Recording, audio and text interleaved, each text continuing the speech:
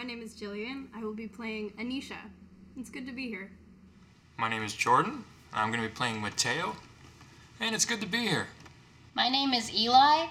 I'm playing Captain Olivet Alvera, and it's good to be here. My name is Jory. I'm playing Juniper, and it's good to be here. My name is Jesse. I am your DM/GM/PYT, and this is Many Realms. Sympathy magic is based upon the tendency of things to be alike. Nature is rich with sympathy at work. A bird, for example, lays an egg, and what hatches from that egg is another bird. Each river flows to the lowest point. You get the idea.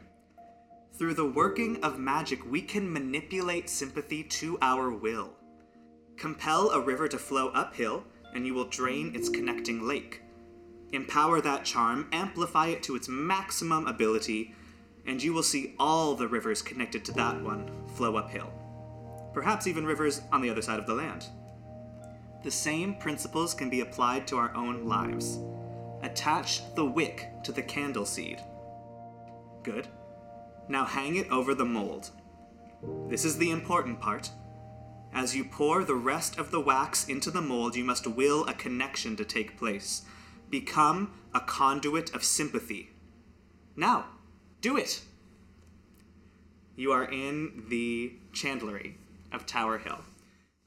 Juniper, Thistleweed, you are standing at the bench as the master chandler of the village, Keon, leans over your shoulder and instructs you in the making of a sympathy candle. Juniper is a young half-elf. She's dark-skinned, dark hair, and she has a tattoo of a vine going up her shoulder onto her face just a little bit, and she's probably mid-20s.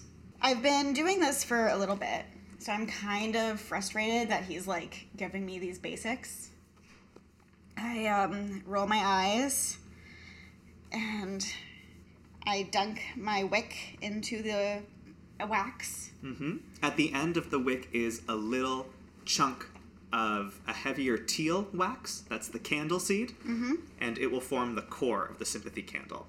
All right. You dunk the wick into the mold, and you pour the rest of the molten wax, and I need you to make a charisma check. So my charisma is +2. 7, 8. 8.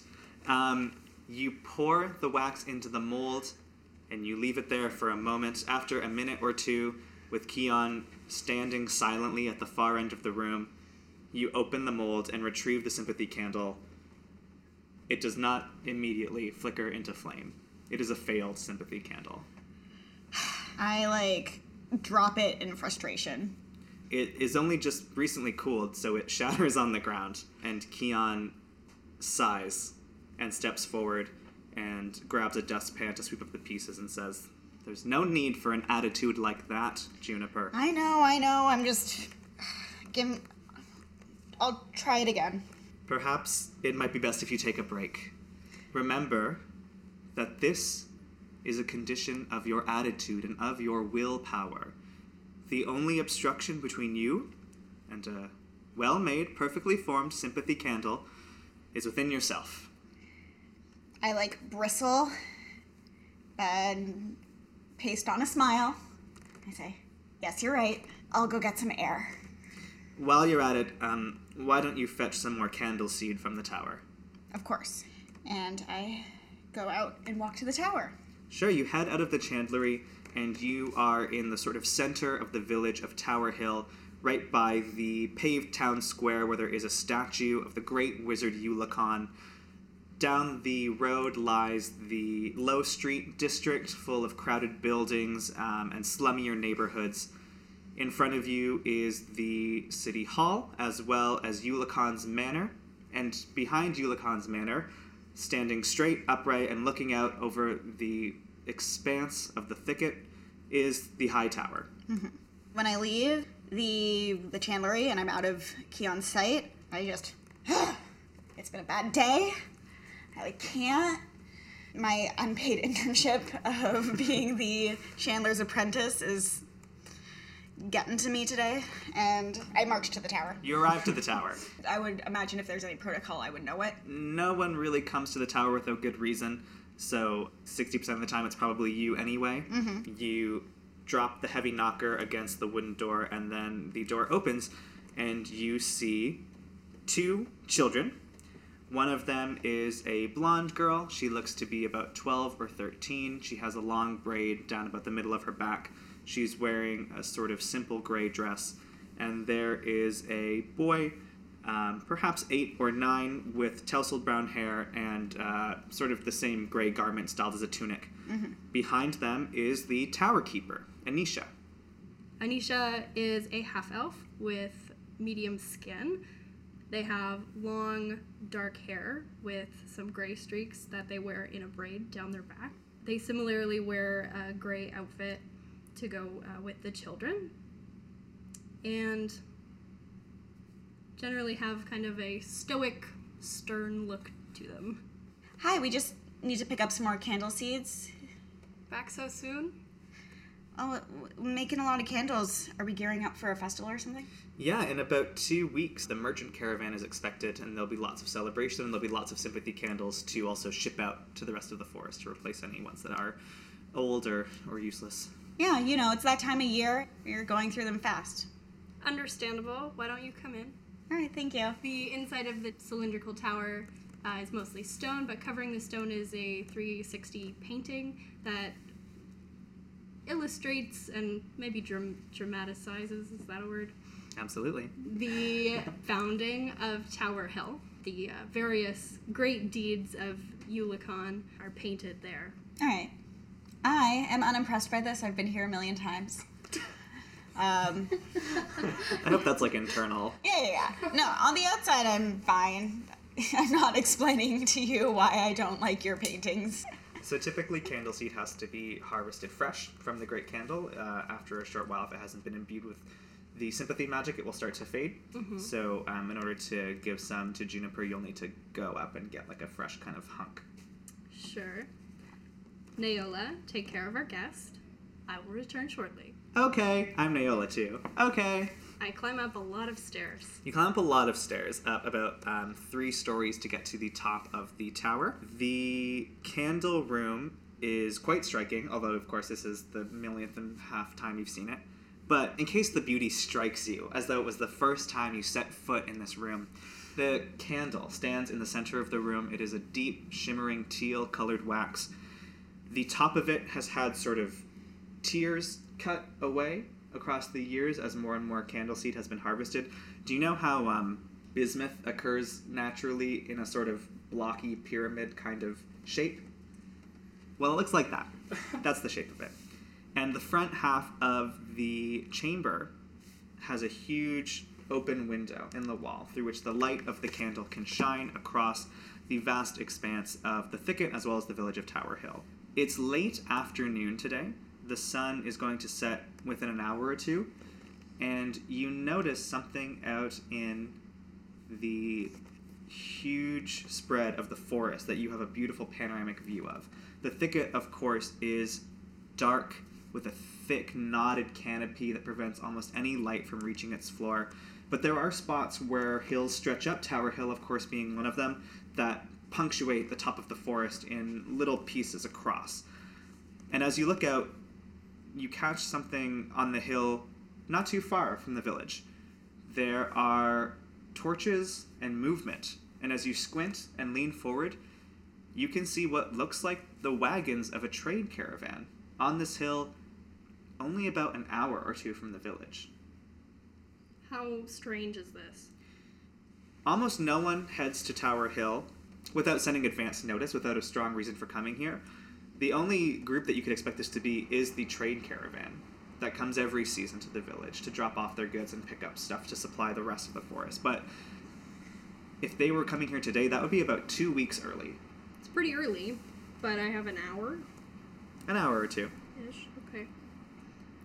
Well, I will harvest whatever candle seed I need, and then I'll send Seth out to let the guard know. Sure. We will follow Seth for a second. He sprints out of the tower, always excited for a chance to leave the stuffy stone walls and get a taste of the fresh air of the village.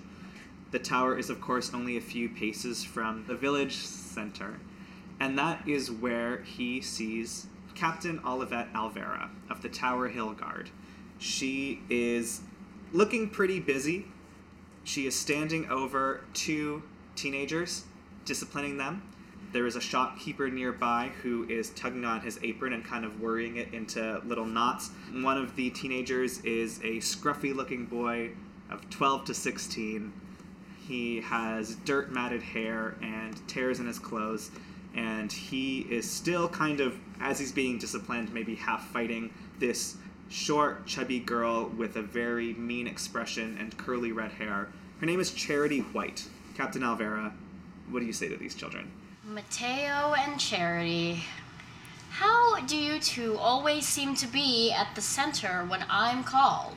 I try to kick her shins. Captain Alvera shins. Yes. Does it work? I guess you could make an attack roll. Make an unarmed strike against Captain Alvera. Natural 20. That's a natural 20. Shatter your shin. You get a little boy shoe to the shin. You absolute punk! I want to grab him by a scruff. Okay. And is the shopkeep still around? Mm-hmm. Sir, I'm sorry this happened today. Please explain what Mateo presumably did. Well, they both came into my store, the bakery, and as soon as I turned my back, I saw both of them running out with their shirts just stuffed with loaves of bread that they didn't even pay for. I turn to Charity and I say, Charity, you are usually very good. I know that your parents would be very disappointed.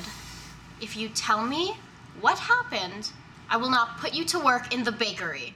Charity takes a step back and she considers her circumstance for a second, and she takes a glance in at everyone involved in the scenario, and she said, Mateo made me do it. I didn't want to, but he made me. He said he was going to beat me up if I didn't, so I had to. I'm sorry. Look, Cap, you can drop the whole spiel. Are you just gonna say that my parents were gonna be impressed? Oh, wait, I don't know them. Yeah, I took the bread, but what do you want me to do? He's got plenty. Okay. Try and kick her in the shin. No, I'm holding him by the scruff. I can still kick you. have to you. do that at a disadvantage now. I try and kick her holding you. above the shin. I'm 6'3". I rolled 12. I only have a +1 of my strength. I don't know if that beats your armor class, Captain. I'm wearing chainmail and it's 16. Okay, yeah. He struggles fruitlessly. Alright, well, I'm gonna let Charity go, but I give her a stern glance and say, Charity, your mother will hear about this. She kicks the dirt and crosses her arms and runs off home. As for this one, I know that he has no food or parents. You're still sleeping in the barracks. I'll pay the baker, and you can keep the bread. But I take him by the scruff and practically drag him across the dirt road, and I make my way to the barracks. If Olivet. Olivet is dragging me, I'll look back towards the baker and kind of be coy and be like, Sure. got your bread. Well, the whole time I'm lecturing you. Yeah, what else is new? However, you don't get to lecture him very much or drag him very far, because as soon as you turn around and start dragging him in the direction of the barracks, you run into Seth, who you sort of vaguely recognize as one of the apprentices of the tower. And Seth is super excited and almost gasping for breath, even though he couldn't have run more than like 60 or 70 feet to get to you. He says, "They're coming! It's happening! It's today! They're coming! They're coming today!" Seth, breathe. No, breathe slower. Now what? The trade caravan is coming! They're gonna be here in an hour! Where did this information come from? Anisha saw! Can I try and break free while she's distracted? Do you want to make a dexterity save contested by her strength? Sure. Oh, that's 2 4s. My strength is +4. I'm +4. What now? Go again. Oh, he won. I got 17. She tries to sort of yank you back the first time, but you think you've got her grip a little weakened, and then you can pull away the second time. I make it to wherever I could see if it was the caravan. Where would that be? I don't know if I can, Bran Stark my way up a tower. kind of a deal? There's only the one tower, and it's very much like an indoor climb. That's pretty much the only vantage point in this village to be able to see that kind of distance. Wherever I would go when the caravan is coming in, Sure. I'm making a beeline to go there. You know that they come in through the front gate. They have to meet with the guard first to sort of declare themselves. And then they will drop off some of their horses at the stable. Some of them get rooms at the Rabbit Cleaver, and then they will set up along the sort of market path that's carved out for them. Okay. So I guess kind of close to the gates. Sure. Where you were going to drag him anyway. Yeah, go ahead. I say, Good. Seth, I need you to run to Toby and to Charval. You're going to tell them respectively to warn the council people and the Rabbit Cleaver that we have guests coming.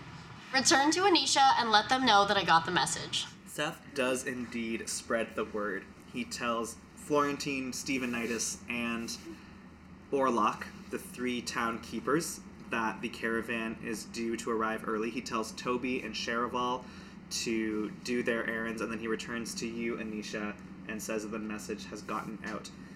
Now, typically, when the seasonal caravan arrives, it's cause for a bit of celebration.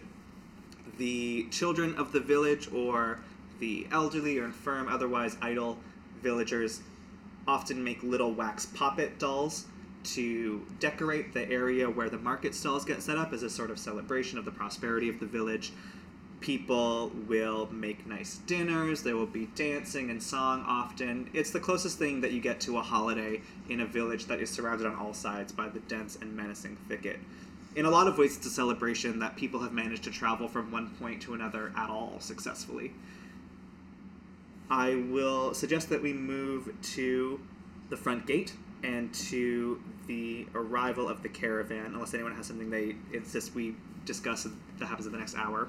No, but Olivet is standing in the very center. So typically what you do is a sort of custom style approach. The caravan enters, you sort of do a brief interview with each individual wagon, its members and its contents, and then you send them on their way. At this point, since you've had your job for a long time and you're pretty good at it, you're aware of most of the people who come and go. Like, you recognize merchants who travel year over year.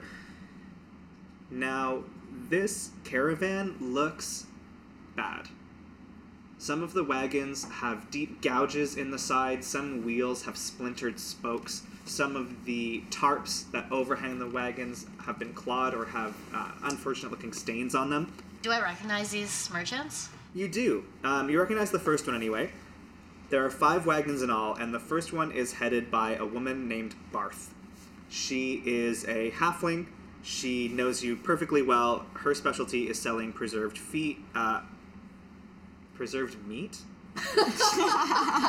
Barth sells preserved food, salted meat, jam, trail rations, and cookware, knives and pans, that kind of thing. She is a pretty stern woman, and you know her to be kind of blunt and truthful in a way that you kind of respect. She has a cut on her forehead over one of her eyebrows. She says, "Good evening, Captain. I'm sorry for the short notice. I hope you'll welcome us all the same." Barth, I must be honest, I'm disappointed by your state. Believe me, no one's more disappointed than myself. We had 8 wagons when we set out. We were traveling west from Thorley. We passed through Hartshire about 2 or 3 days ago, and we were a half day past there when there was an ambush. Of humans? Seemed like a mix. They had cut down some trees, felled them onto the road, so we were forced to stop and clear it. And as soon as we stopped, it was a whirlwind. I didn't see everyone. They attacked mostly from the back. And that's how we lost the last 3 caravans. And we cleared the path as much as we could. We skated through with the horses, and then we took a little side trail to try to lose them. Interesting. And I beckon one of the guards, one of my guards. Gwyn steps forward. Gwyn, run and grab a cleric, now. Yes. And with that, I want to continue the inspection as if it's normal. So you inspect Barth's wagon normally. It seems to have her usual supplies. The second merchant is one that you don't recognize. She is a tall, pale elf with dark hair. She is dressed in very fine clothes, although they have been a little bit scratched and torn up. And she says her name is Rowella. and that her business is luxury goods, shawls, perfumes, jewelry, fine silk handkerchiefs. She seems pretty shy, and she says, "Good evening." You don't usually come this way. No, it is a new route for me, and after what we have experienced, I'm not sure if I will come this way again. Did you experience the same things? Of course, we were all together, traveling. I was toward the front. I didn't see everything. Did you see anything extra? What do you mean? And I just think this woman is dumb. And I decide I have no interest talking to her anymore. Okay. She nods her head, and she brings in her wagon, and she heads to the stable. The third wagon is piloted by a cheerful dwarf named Ogman. Ogman sells weapons and finely constructed tools for artisans. He has an arm in a sling. He says, "Oh, boy, you would not believe how grateful I am to see the walls of this village. How you doing?" Good. You seem a lot more cheery than your companions. Well, I like to be optimistic. I think I'd rather focus on the fact that we made it here than on what just happened. And do you finally know what happened? Finally. I mean, I was in the middle of it. Of course I know what happened. They stopped the wagons up ahead. There was a obstruction on the road, and we heard sounds behind us. They attacked from behind, and, I'm pretty good at keeping myself and my kin safe, so I pulled out a sword, and I got to it. I've seen a lot of creatures in the thicket in my day. Never before saw wolves made of bones, and something that looked kind of like a bear, but not like any bear I ever saw. How far out were you from the city walls? At least a couple days. We were half a day or so out from Hartshire, and then Barth took us on a little path. I think that cut some time, although it was pretty overgrown. We lost a lot of the kind of integrity of the wagons that way, more from the fighting, honestly. And by the time we cut through there, we were about a day away. I am pretty distracted by this news. I want to pat him on the back as a thanks, but I do it a little too hard.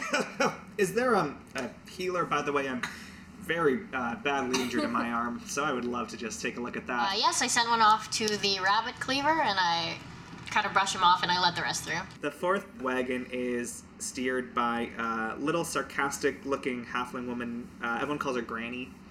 She sells magical trinkets and accessories. She wheels her wagon up and she says, "Bet you heard about all of that." Oh, I did, mostly. Do you know anything else? I could use a nap. All right, Granny, go take your nap. And the last wagon is a man named Chob. He is a horse merchant, and he explains that he has come to Tower Hill to meet with Stephenitis to discuss the foaling of one of his horses. He doesn't even wait for you to ask. He has a lot to share, and he says, I'm the back now, but I was 5 out of 8 before, and I saw they attacked the rear caravans, and then I saw someone come forward. I couldn't get their face, but they cut the rope. They were trying to separate some of the wagons themselves. I'm a pretty good shot with a crossbow, so I kept a few of them away from me, and some of the more monstrous ones, but you saw they got to Ogman quite badly. All right, buddy boy, you go see Stephenitis. So now everyone is kind of getting into the celebrations, such as they are. The caravan is here, even if it's early. The puppets aren't ready, but we can string up as many as we have. We haven't prepared food, but we can at least kind of all sit down to a nice meal. Let's jump back to Anisha, who is isolated in a stone room, so it's hard to get a lot of screen time there. Those people that Captain Alvera interviewed were the leaders of each wagon. Of course, there were also, drivers or, travel maids, people who had hired passage or whatever, just a couple, extra hangers-on. And a handful of them are new to Tower Hill, and they have come, of course, to see the tower. Finally, a chance to see inside of it and figure out what's all up in that. It is a little after sunset when Seth and Naola open the door and bow very grandly as they've been taught to do, and 6 or 7 people file into the main chamber of the tower. So I make my way down the many stairs to greet my guests. And I say, welcome to Tower Hill. Oh, gee, thanks. I mean, one or two of them's like that. A lot of them are like, we were attacked horribly. What can I do for you all? There are a couple of little kids that are like, what's this tower for? I'm so glad you asked. Naola, Seth, get ready. Naola and Seth get ready. I'm so excited. So Naola and Seth run over to the painting that depicts the earliest events, and they start acting out as I narrate. For most of his life, Yulikan traveled the thicket, helping those in need with his powerful magic. He channeled water to the thirsty, defended those attacked by monsters, and worked countless miracles throughout every corner of the thicket.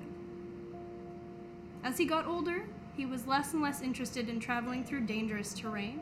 He also took on an apprentice, Selway, to whom he began to impart his teachings. It was decided that Yulikan should make for himself a home to live out the rest of his days, and to have Selway travel on his behalf. So Yulikan found the tallest hill in all the thicket, and he blew the giant trees and boulders off the top as easily as you would blow out a match. Then he grabbed a rock that was stuck in the earth and pulled the entire tower out of the soil, like a carrot from the garden.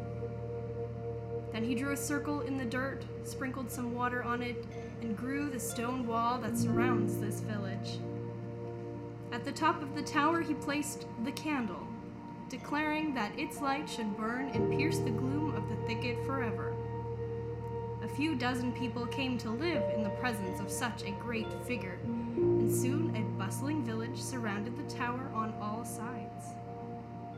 Yulikan lived out his days in the manor just beyond this tower, and when it was time for him to go, the manor doors closed forever. Overcome with grief, Selway wandered into the thicket, never to return. And now we remember Yulikan through our duty here at the tower, keeping the candle safe and bright so it can guide the lost travelers of the thicket such as yourselves, and remind them of hope and courage. What kind of actions are Naola and Seth doing? The paintings are pretty dramatic, but they kind of perform like an interpretive dance of it. So if Yulikan is raising the tower out of the dirt, then they are lifting their arms repeatedly to summon it out of the earth, or sprinkling water, they may be spinning around the circle and that kind of thing. And then of course near the end of the story, when things get sad and darker, then they do some floor work. Did you teach them all this? No, the apprentices always get to develop their own interpretation of the story. I love camp. Me too. I think it builds character. Okay, great. I need you to roll a performance check. 14. All right. The crowd seems dutifully impressed by your words. They mostly shut up and listen. Some of them elbow each other in the ribs and point and whisper and look at the paintings and stuff like that, or touch things they shouldn't be touching. But after that, they all start to file out and head back to where they're staying. Seth says, Master Anisha? Yes.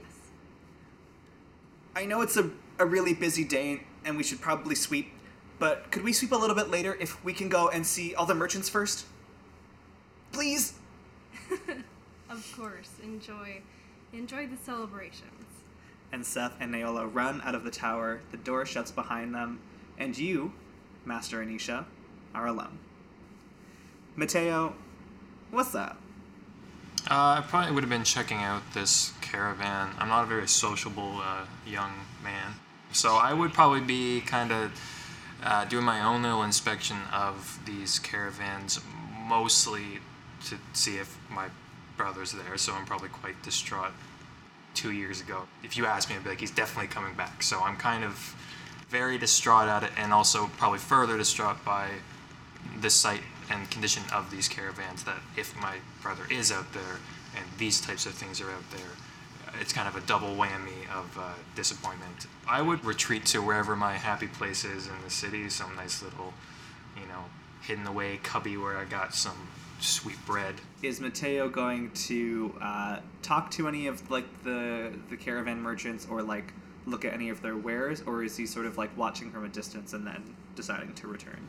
No, yeah, he'd watch from a distance. Maybe he'd try and like peek a little bit from a distance to see if he can see the inside, especially because now they're kind of maybe a bit more open from the tears and stuff. But it's kind of just looking for his brother. Do you want to just roll one perception check to see if you notice anything interesting as you're sort of scanning these caravans? 2. It's a bad day. You've had like a rough one. You're kind of like, well, obviously Felix isn't here, so who needs it? And you head to your hidey hole. Do we want to talk about where and how you live? I feel like when I say like this hidey hole, I imagine something that would be closer to the actual tower and whatnot. If there's just like something that would be close to where my brother worked. Maybe, he showed me one day and he's like, it's our little secret spots or something, One thing Jordan and I talked about Mateo's character is possibly when Felix first went missing, that like, seeing as he was the brother of the apprentice chandler, that people might have tried to step in and sort of help him out and offer him a place to stay, but that he sort of rejected or ran away from all these offers, and so he kind of just keeps coming back. Yeah. To this, the response would be something like, well, why would I need that? Like, he's coming back. Yeah. And then through pushing people away for so long, they're not going to keep coming back with those offers, and now we're years later where I can't go back to that, and now, like I said again, in this kind of awkward in-between stage of this realization. Adolescence. Yeah. 12 to 16, it'll get you. 12 to 16, they call it the terrible 12 to 16. And let me tell you why. For all, I guess, future conversations, I am going to say I'm 15. Mateo is 15. I am 15. I would like to think that there is, like, something that I know that the captain over here doesn't know about. Sure. I mean, there might be some quiet places, particularly by the cemetery and the old wall. Yeah. Is realistically the highest vantage point you can get without going inside the tower. It's on the sort of hilltop neighborhood because it's a cemetery and because it's the old wall and no one spends any time there. These are areas with like kind of larger estates, so it's possible there might be like a spare potter's shed or something that has gone disused that you might have a little hidey hole. Near the cemetery? Yeah. That's very poetic considering the situation. Well, look at the canon map of this village available on manyrealms.com to see. Do you have that? I have a map of the village. Oh, I should get manyrealms.com. So you're in maybe the shed by the cemetery. Yeah. Do you pull up the floorboard, pour out, I don't know, some kind of cake. Cake in the floorboard? Oh, I'm that level of orphan. That I need to add some dirt to this little player token for you because I don't think I realized how fucking nasty Mateo was. Do you have your brother's parting gift? Do you carry that with you? Do you keep it in the house? Because I'm not supposed to have it, right? It's not supposed to be away from... You're not supposed to have it. They make a lot of them. It takes a lot of magical effort, whatever. They make a lot of them. So I don't think it would be the end of the world. You'd probably get in significant trouble, and they probably would take it away from you. Exactly. But you wouldn't get, like, drawn and quartered. I definitely don't want it to be taken away, especially given the significance. So I feel like, yeah, though the thing is it's fire, so, that's not under the floorboards. That'd be a bad idea. That's a hazard. That's almost as bad as cake. It's on the cake. Yeah, probably if this is my little hidey place, there is like a couple loose bricks, and I take out the bricks, I put it in there, put the bricks back in, kind of a thing, so you don't see the light coming through. You pull out the bricks, you take your sympathy candle, and you probably get some of the bread you stole, and you settle down for and some cake. So a sweet dinner going on for Mateo. I'll probably have myself a good cry, Probably a great cry, probably a strong crier. Just crying alone in a shed by the graveyard. Make a perception check for me. That's just dice, so that's 12. This is something you notice relatively easy anyway because it is your most treasured possession. You take the bricks out of their little hidey spot, you pull out the candle and the cake, and you notice that the candle looks a little bit different than the last time you saw it. Sympathy candles don't last indefinitely. They're dependent on the strength of the magic that connects them to the candle at the top of the tower, and that magic is finite. After 3, 4, 5 years, sympathy candles start to lose that magic, and slowly, but with a great kind of exponentially increasing speed, the candle becomes mundane, and like a mundane candle, it burns and is used up. And you can see that at the top of this sympathy candle, The edges are soft, and small rivulets of wax are starting to drip down the sides. Just a little bit, millimeter by millimeter, but that had never happened before. Well, that's the icing on the proverbial cry cake. Okay. I'd want to try and last ditch go find my brother, which is probably quite the leap. But yeah, I mean that's kind of where I'd be at. You hear a noise from outside the little shed. I put my cake back under the floorboard, and I'm gonna put the candle back. I would probably reasonably think it's like the captain or something, or just the passerby. I don't want them to see the candle, so return things as they were, and if there's like a window or something for me to kind of see what's going on. Yeah, you can see that a short person in a jacket has stumbled just a little bit while walking up the path by your shed, and has righted themselves, and is moving toward the sort of rear lane of the cemetery by the old wall. They don't seem to have noticed you. Can I just continue to watch from the window? Mm-hmm. Okay, I will continue to watch from the window. Okay, we are going to cut to Juniper. That's me. Juniper, for you Anglos out there. And you are out with your mother, Azalea, because, of course, it is an early celebration. It is time to see these merchants and to get a feel for the festival. People, even though the caravan is a little smaller, a little slighter, are excited. And there's lots of crowds ebbing and flowing and checking out all of the wares.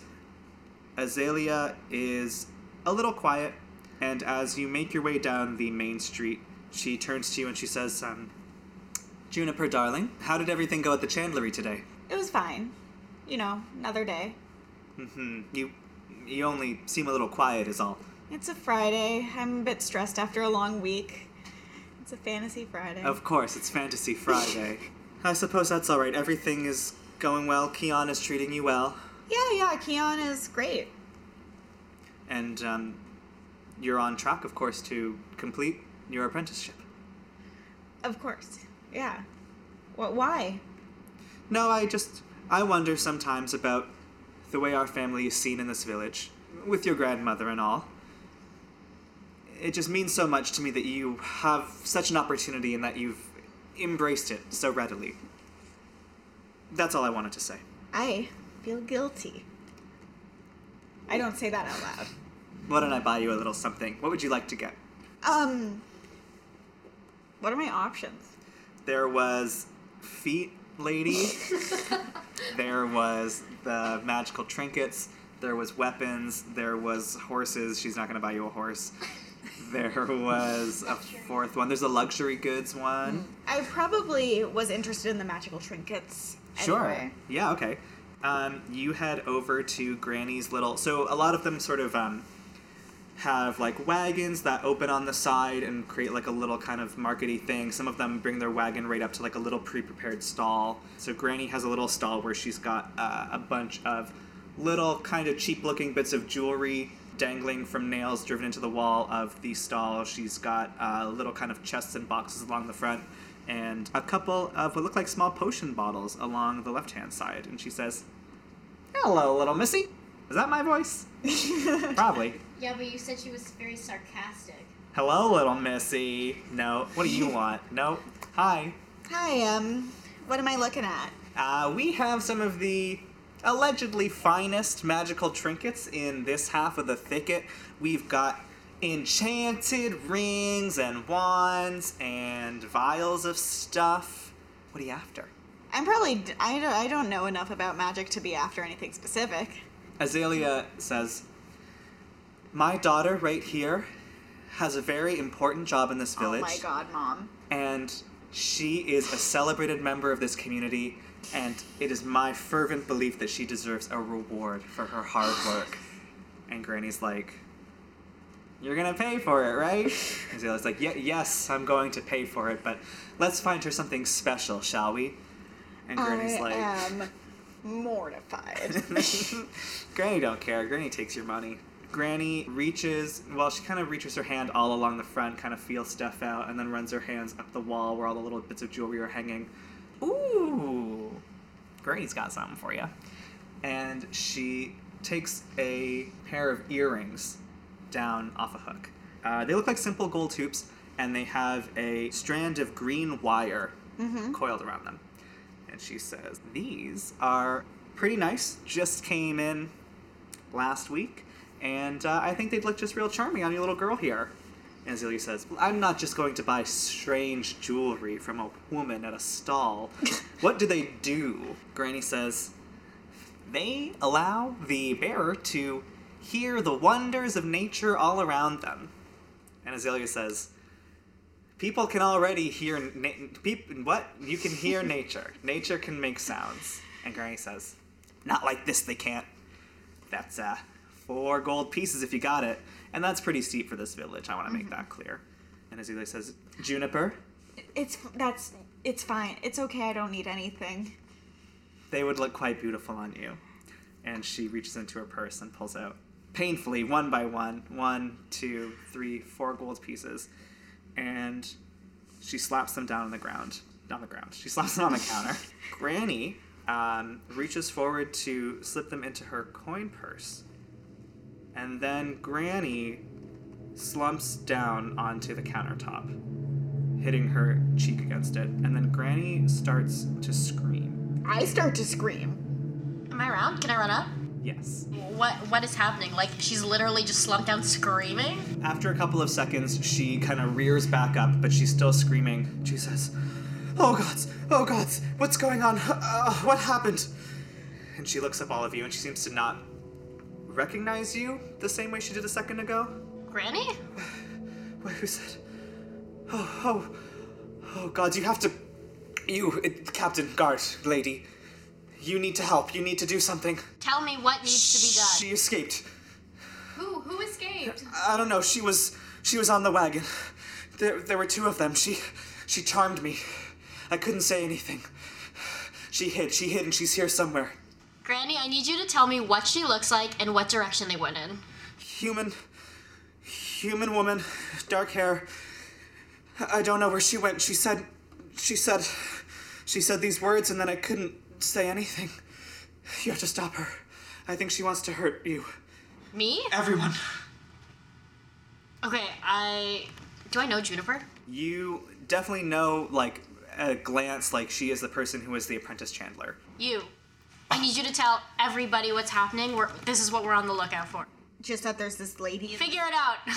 And I go and run for people I don't recognize. Make a perception check. 10. Okay. Anisha, Yeah. what time do you go to bed?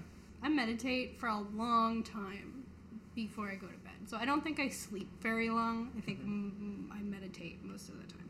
Is it like a pretty deep meditation? You're a half elf. That's a whole elfy deal, maybe. Or just you're a cool tower person. Mm-hmm.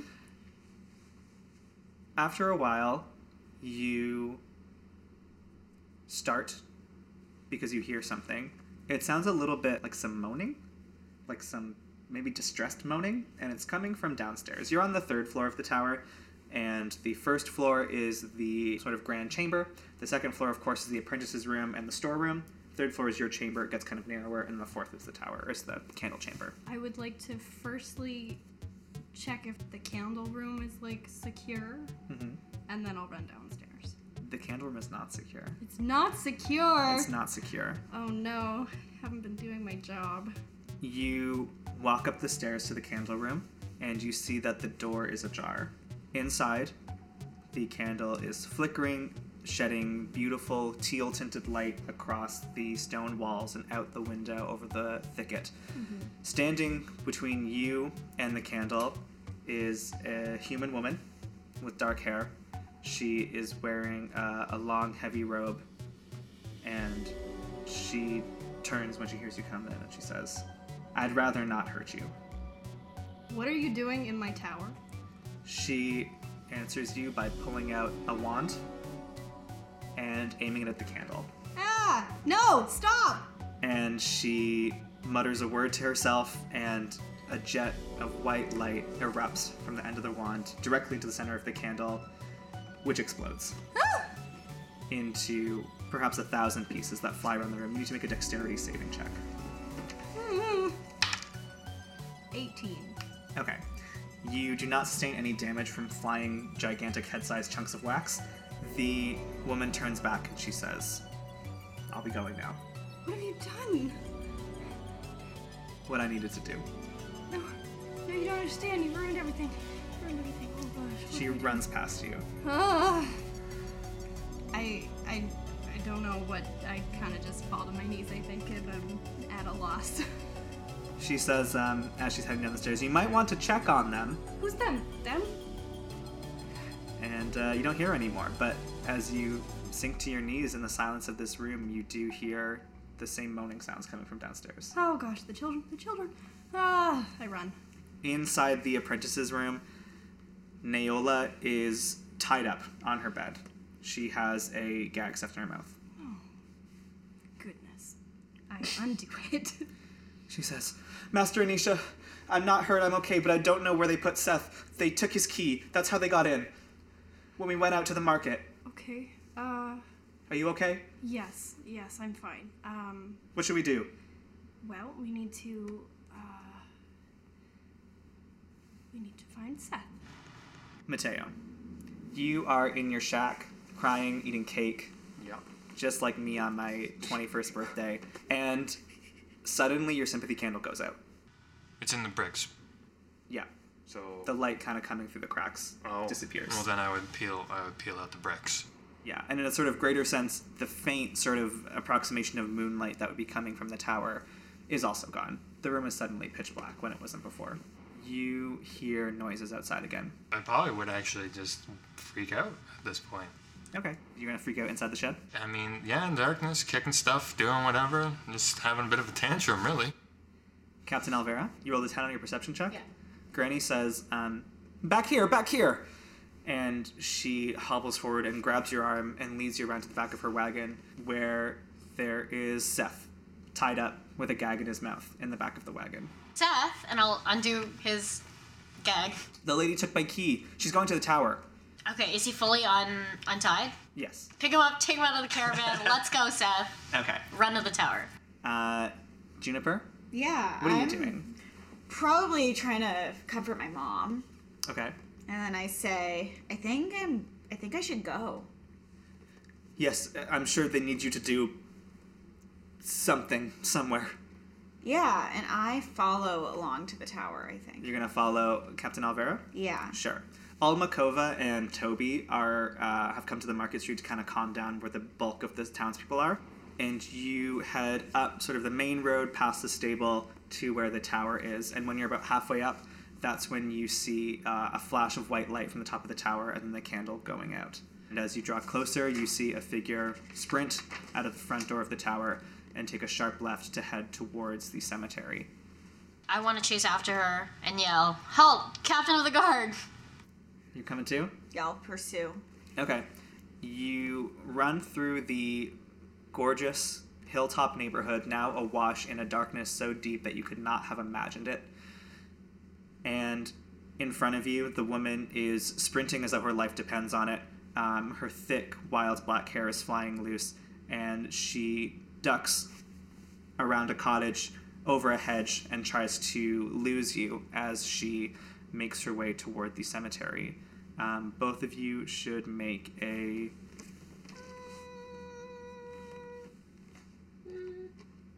Let's just say dexterity. 16. 17. 12. Cool. Okay. Captain Alvera, you're able to keep up very easily. Juniper, you are not a guard who chases people through the streets ever, so you're like, whoa! It's a lot. So by the time you round the corner, you see Captain Alvera draw her, I think it was an axe? Yes. Draw her axe and approach this woman. She seems to be pinned in now between Captain Alvera, the cemetery on one side, a shack on the other side, and the old wall behind her. Another figure stands up and kind of unfurls from the shadows behind the cemetery. It looked like they'd been sitting against the cemetery gate for a while. It is a smaller humanoid who is wearing a thick black robe with like a heavy hood that obscures their face. And the woman says something to him very quietly, and he turns and raises his hand. And along the gate of the cemetery, the children have been placing their little wax poppets. And when this figure raises his hand, these poppets start to wiggle and shift and move with new light and rip themselves down from the gate of the cemetery and form a line between the two of you and the two of them. Roll for initiative. Oh no, God. I have no abilities. I know, it's great. Oh man. Oh my god. 7. 4. Okay. So you are in a sort of square field. To the north is the shed. You don't know that Mateo is hiding out in there, but he's starting to hear all the noises that are erupting from behind his little hidey hole. To the south is the gate of the cemetery from which these wax puppets have unveiled themselves and formed a line running north to south that separates halfway down this field. On the other side of this field are the two figures, one short, one tall, and the old wall. So called because it is a dilapidated section of the Tower Hill village wall that was never quite fully repaired for historical and cultural reasons. We can get into it, but it is quite shambly and craggy and cracky. And it is the Monstars' turn first. Okay, so they're going to try to swarm you 2 at a time. You guys tell me what your ACs are. 16. 11. They both hit. Olivet, one of them crits on you and deals you 6 points of damage. Ooh. And Juniper, you take 1 point of damage as it whacks you with like a surprisingly stiff waxen limb. Now it is Juniper's turn. So I have my little dagger. I have never had to use it before. So I kind of scream and just scream Okay. and stab. The good old. The old scream and stab. It's a good combo. I've heard good things. And I roll. Ooh, a nat 20. Okay, roll your damage with your dagger. So 6. And then do you add your strength modifier to that? 5. Okay. Do you have a dex modifier? I have a dex modifier 0. Oh, okay. So we'll do, because a dagger's finesse, so you could just take the dex and do it, call it 6. Okay. You stab one of the wax figures, its tum-tum is surprisingly soft, and as you sort of slice through, it kind of falls apart in like melty chunks, Nice. and you get 50 XP. Hey. Olivet, it's your turn. I'm gonna go for this puppet in front of me. So, 15 That hits. and 7. Okay, you've also destroyed one and gained 50 hit points. Great. Mateo, do you do anything? When I even hear this, I'm freaking out. They'd hear me, that's for sure. That's true. All of you hear screams coming from each other in a nice kind of beautiful musical round. Can I recognize who that is? Yeah, you just saw him a couple hours ago. You hear Mateo screaming. I assume he's in danger, so am I out of... I still have movement, right? Mm-hmm. I'm gonna run towards the shed. Okay, you're gonna risk an attack of opportunity. Yeah, that's fine. 1 point of damage. Okay, I'm not doing so hot. No, he did crit on you the first time, like the first roll I ever did of this campaign. Okay. Mateo! Don't answer. Is that your turn? Yeah, I don't have anything else. Okay. It is the bad boy's turn. I've been left alone. Oh no. You've been left alone. They are gonna swarm Sweet Juniper. So sorry. Your AC was 14? 11. Oh, whoop. Okay, one of them hits. You are dealt 1 point of damage. But the two figures at the end seem to have finished their conversation, and they look back at you, Juniper. I'm kind of crying. The tall, not tall, but like a medium size as opposed to a short size woman says to the shorter humanoid figure, "Stop, we don't need to do this, that's enough." And he raises his hand again, and the puppets fall into the grass, motionless and solid, inanimate wax once more. I scream again. Great. The woman turns to face the old wall of the village, and she pulls out a wand. And she murmurs a word to herself, and another blinding jet of white light erupts from the end of the wand and directly smashes into the old wall. Chunks of old bricks and masonry and wooden posts fly everywhere as a huge hole is gouged into the center of the wall that protects Tower Hill. And the two of them run out. Can I try to still catch her? Yeah. I'm gonna. Okay. You can make another dexterity check. 14. Sure. Okay, so you head forward. You leave Mateo crying and screaming inside the shed. You leave Juniper crying and screaming on the grass. I'll come back, I promise. And you head towards this hole in the village. Do you have dark vision? No, I'm a human. Okay, so the thicket is dark, impenetrably black and lightless, and within a second of even getting a few feet away from that exterior of the stone wall, you realize that after sunset, it would be suicide to go a step farther. You can hear hisses and clicks and whispers from the grass and underbrush that spreads out from you in every direction. All right, I'll go back. You head back. Anisha, where were you going to go? I mean, my candle exploded. Mm-hmm. So there's nothing to watch over. Fair enough. And my second apprentice is missing.